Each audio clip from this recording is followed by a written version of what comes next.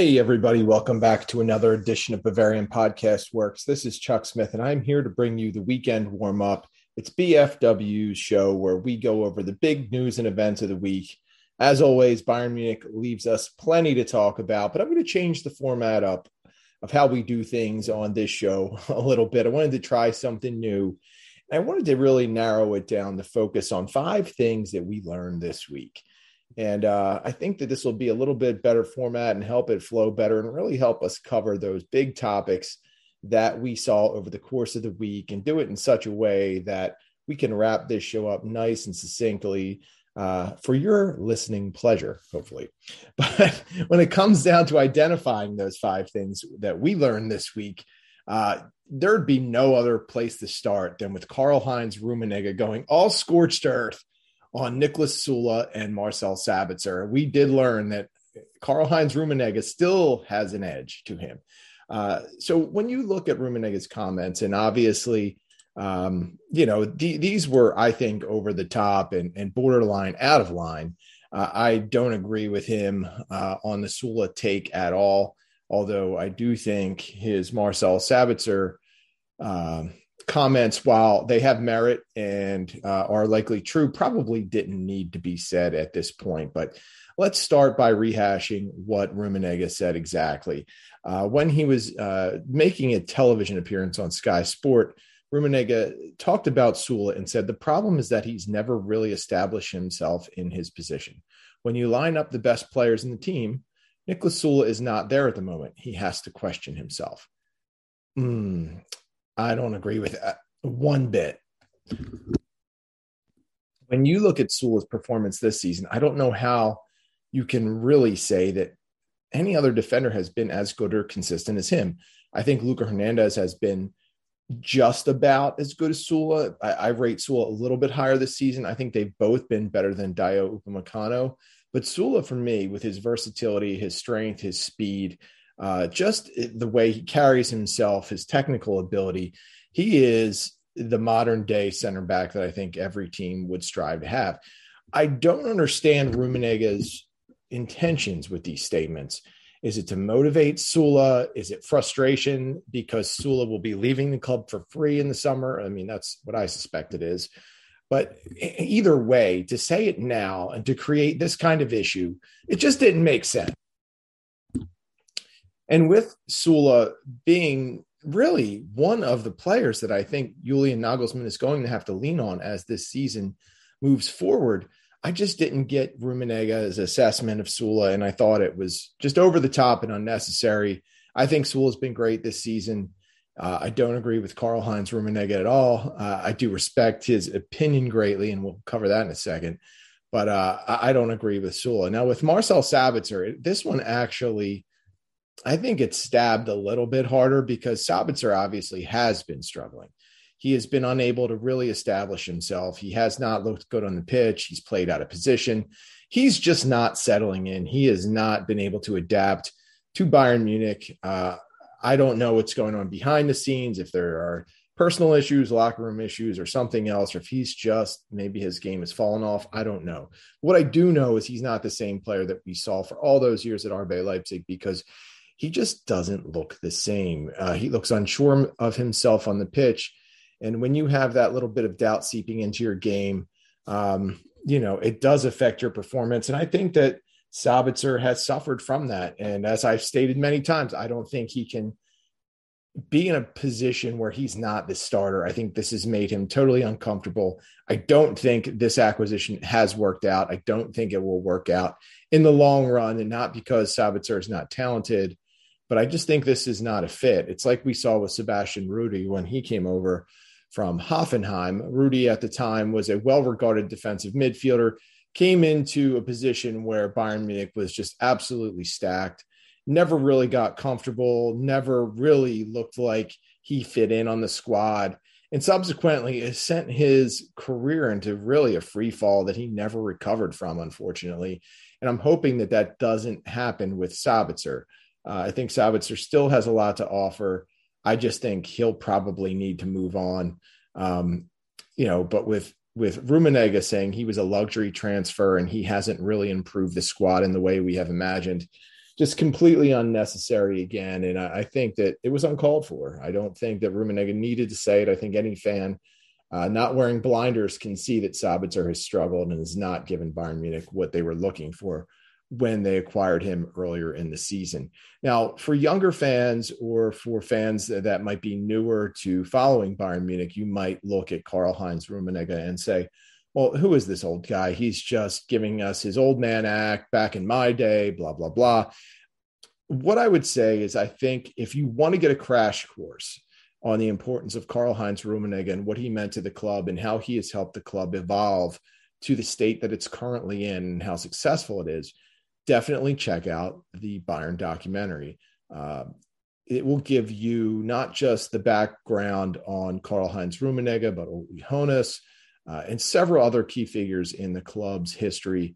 I think, Hoeneß and Rummenigge often get compared to Waldorf and Statler from the Muppet Show, which is kind of funny because when they were sitting in the stands together for all those years, it kind of looked like that from the outside. But in reality, they were two just vitally important figures to the club's history and getting the club to this point. But every now and again, they both misspeak. And I think this is what happened here. It was very unfortunate. It's kind of a distraction. It wasn't needed.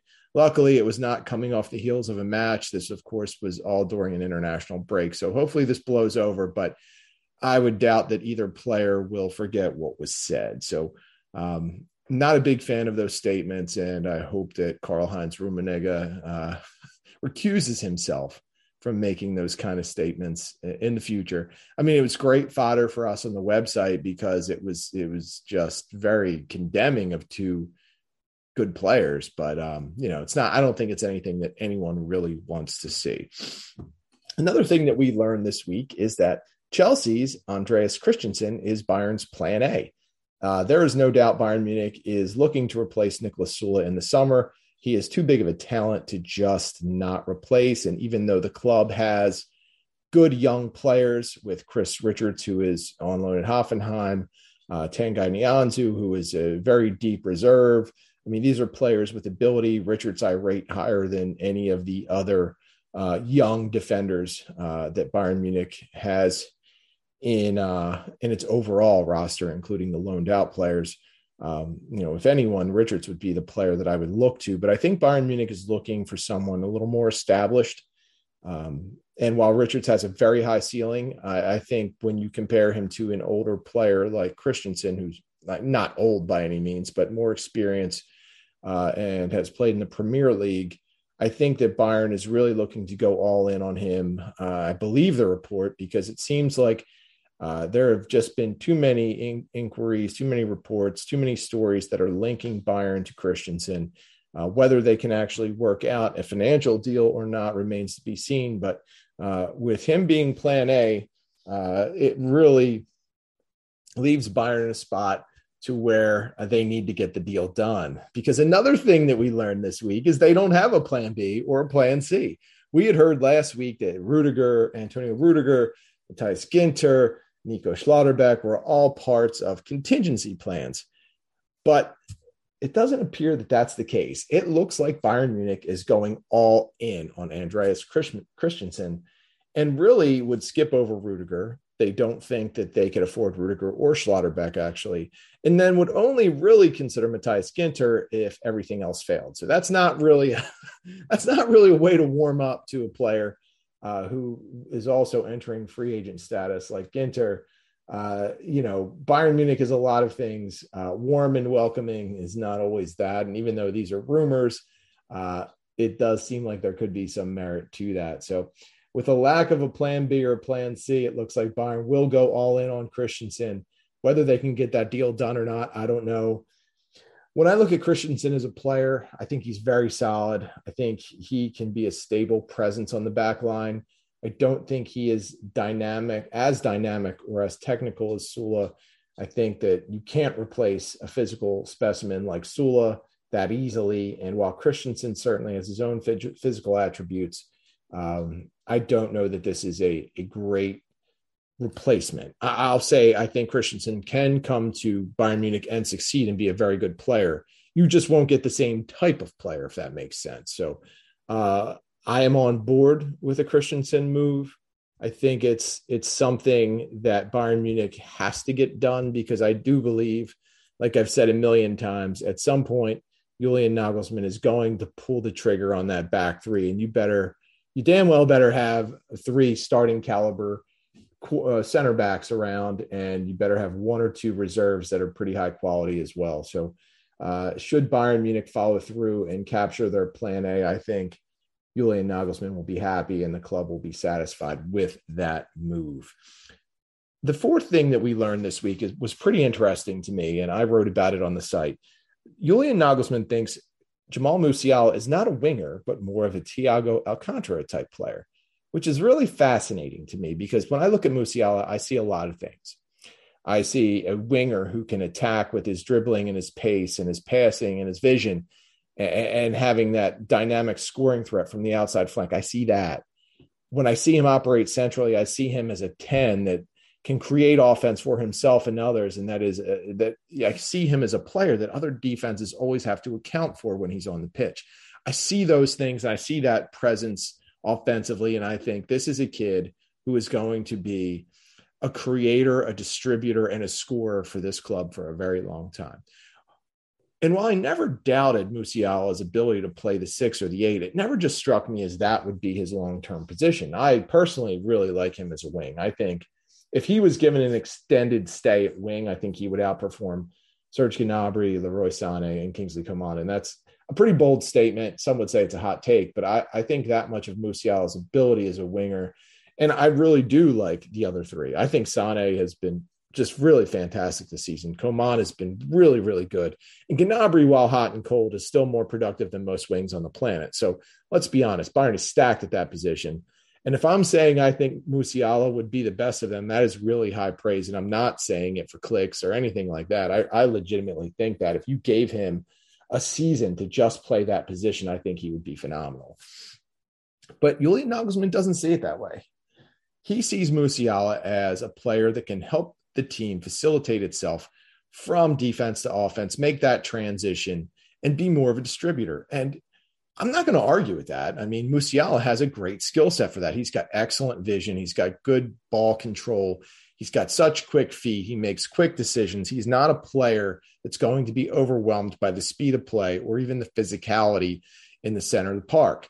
Musiala, while not the biggest or strongest player, has such quick movements and such quick feet that he often can elude those defenders coming at him. And I think that's really something that gets overlooked in his game. I don't think he's ever going to be this big, strong Leon Goretzka type.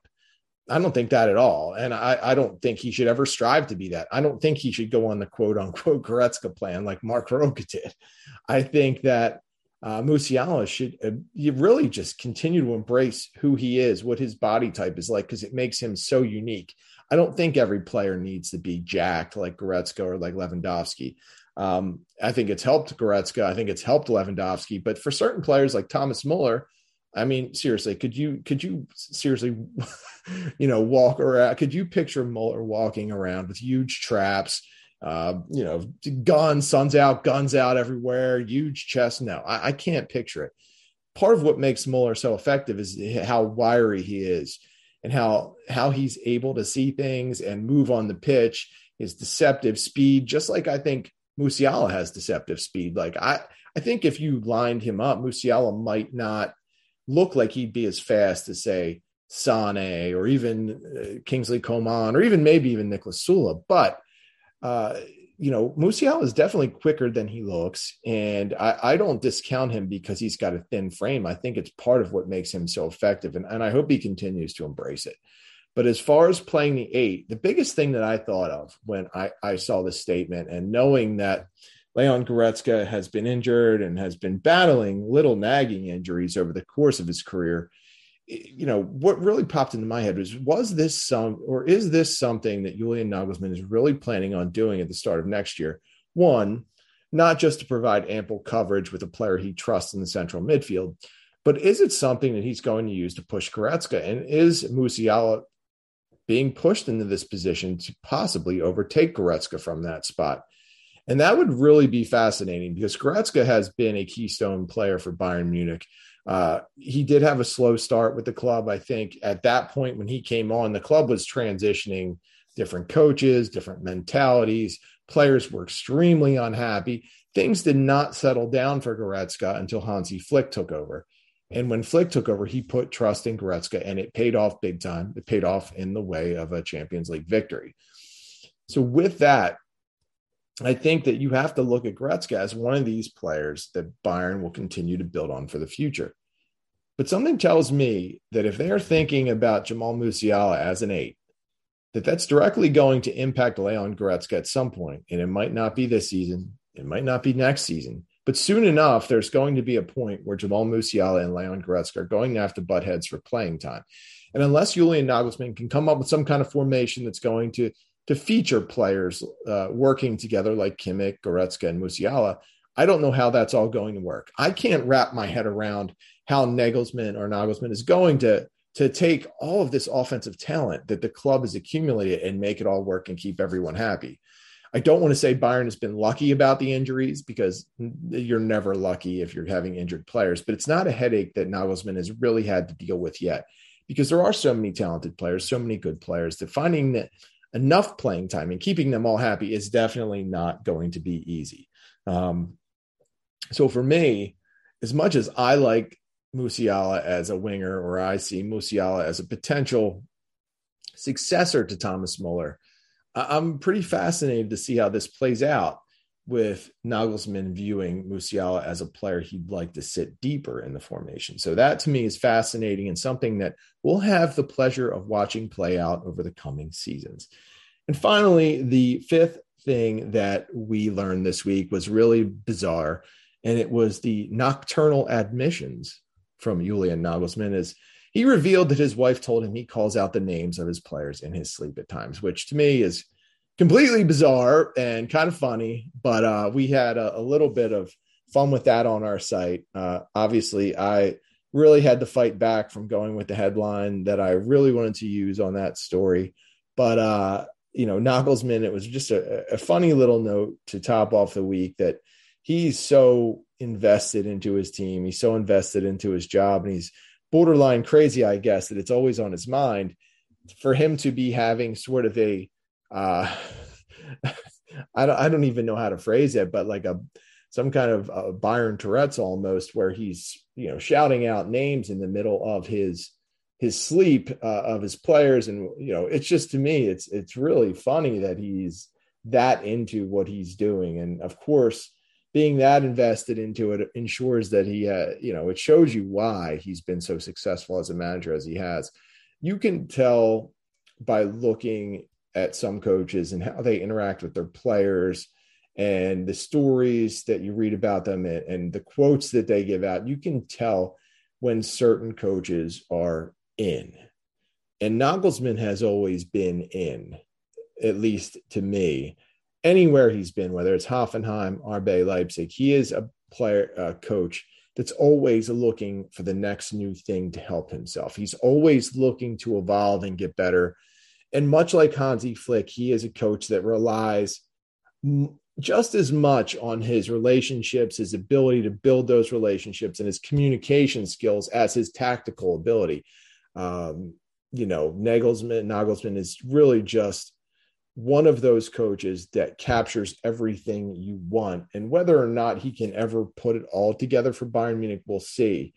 But this story was really funny because, if you just picture him in bed with his wife at night and he's yelling out Kimmich or Muller or Neuer, it's just kind of weird, right? So thought that was a little bit entertaining and kind of really just captured the fun part of this week because there were so many deeper or heavier topics that we dealt with that was a little fun thing that we had.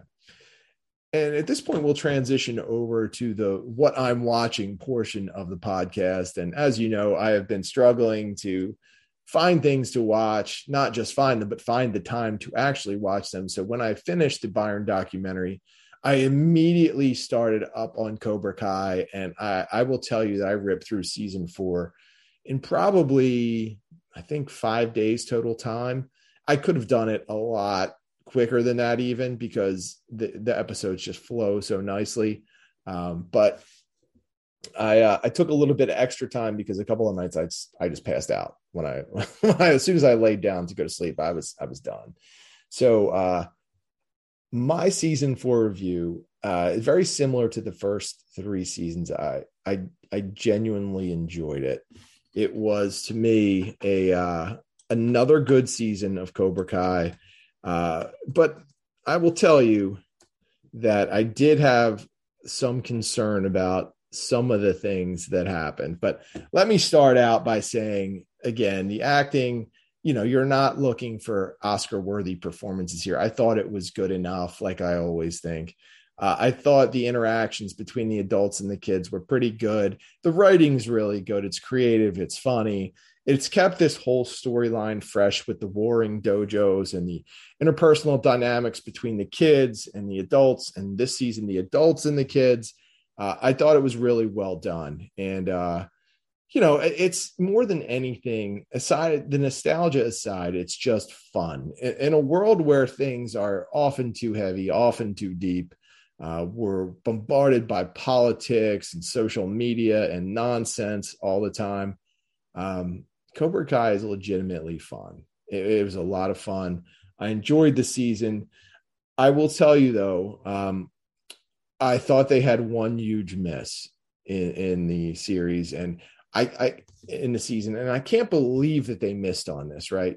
So I know that, one of the things with shows streaming now, there's not as much advertising for, say, Netflix or Prime or any of the streaming platforms that you would see on network television. So we're not bombarded by commercials. We're not seeing tons of billboards and radio ads and all of this. It's much more of a bare bones budget. So they have to make a big splash in some way. So when we got to the tournament scenes and we saw Carrie Underwood come out and sing a song, it's nothing against her. It's kind of good that they got her because it probably drew some more eyes to the show that they didn't have before. But how the hell are you not playing You're the Best by Joe Esposito? Now, most people know the song, just think it's called Best Around, but I think it's technically called You're the Best. But that is still, to me, one of the great songs ever used in a movie. And it was used perfectly in Karate Kid 1 when they hit the tournament montage. How the hell did they not roll that out again? I mean, maybe it was a licensing issue. Maybe there was something else, but damn, that was a missed opportunity. As soon as I saw the tournament, I was getting amped up because I wanted to hear the song and I was hoping we would get sort of a montage like we had seen in Karate Kid 1, but it didn't happen. And that was really the only disappointing thing that I saw in the season. I thought it was great.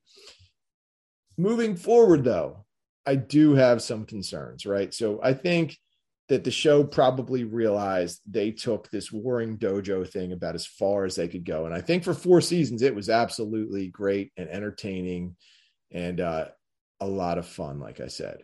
Now, though, they're trying to figure out a way to evolve. And this is really the hit or miss part for this series.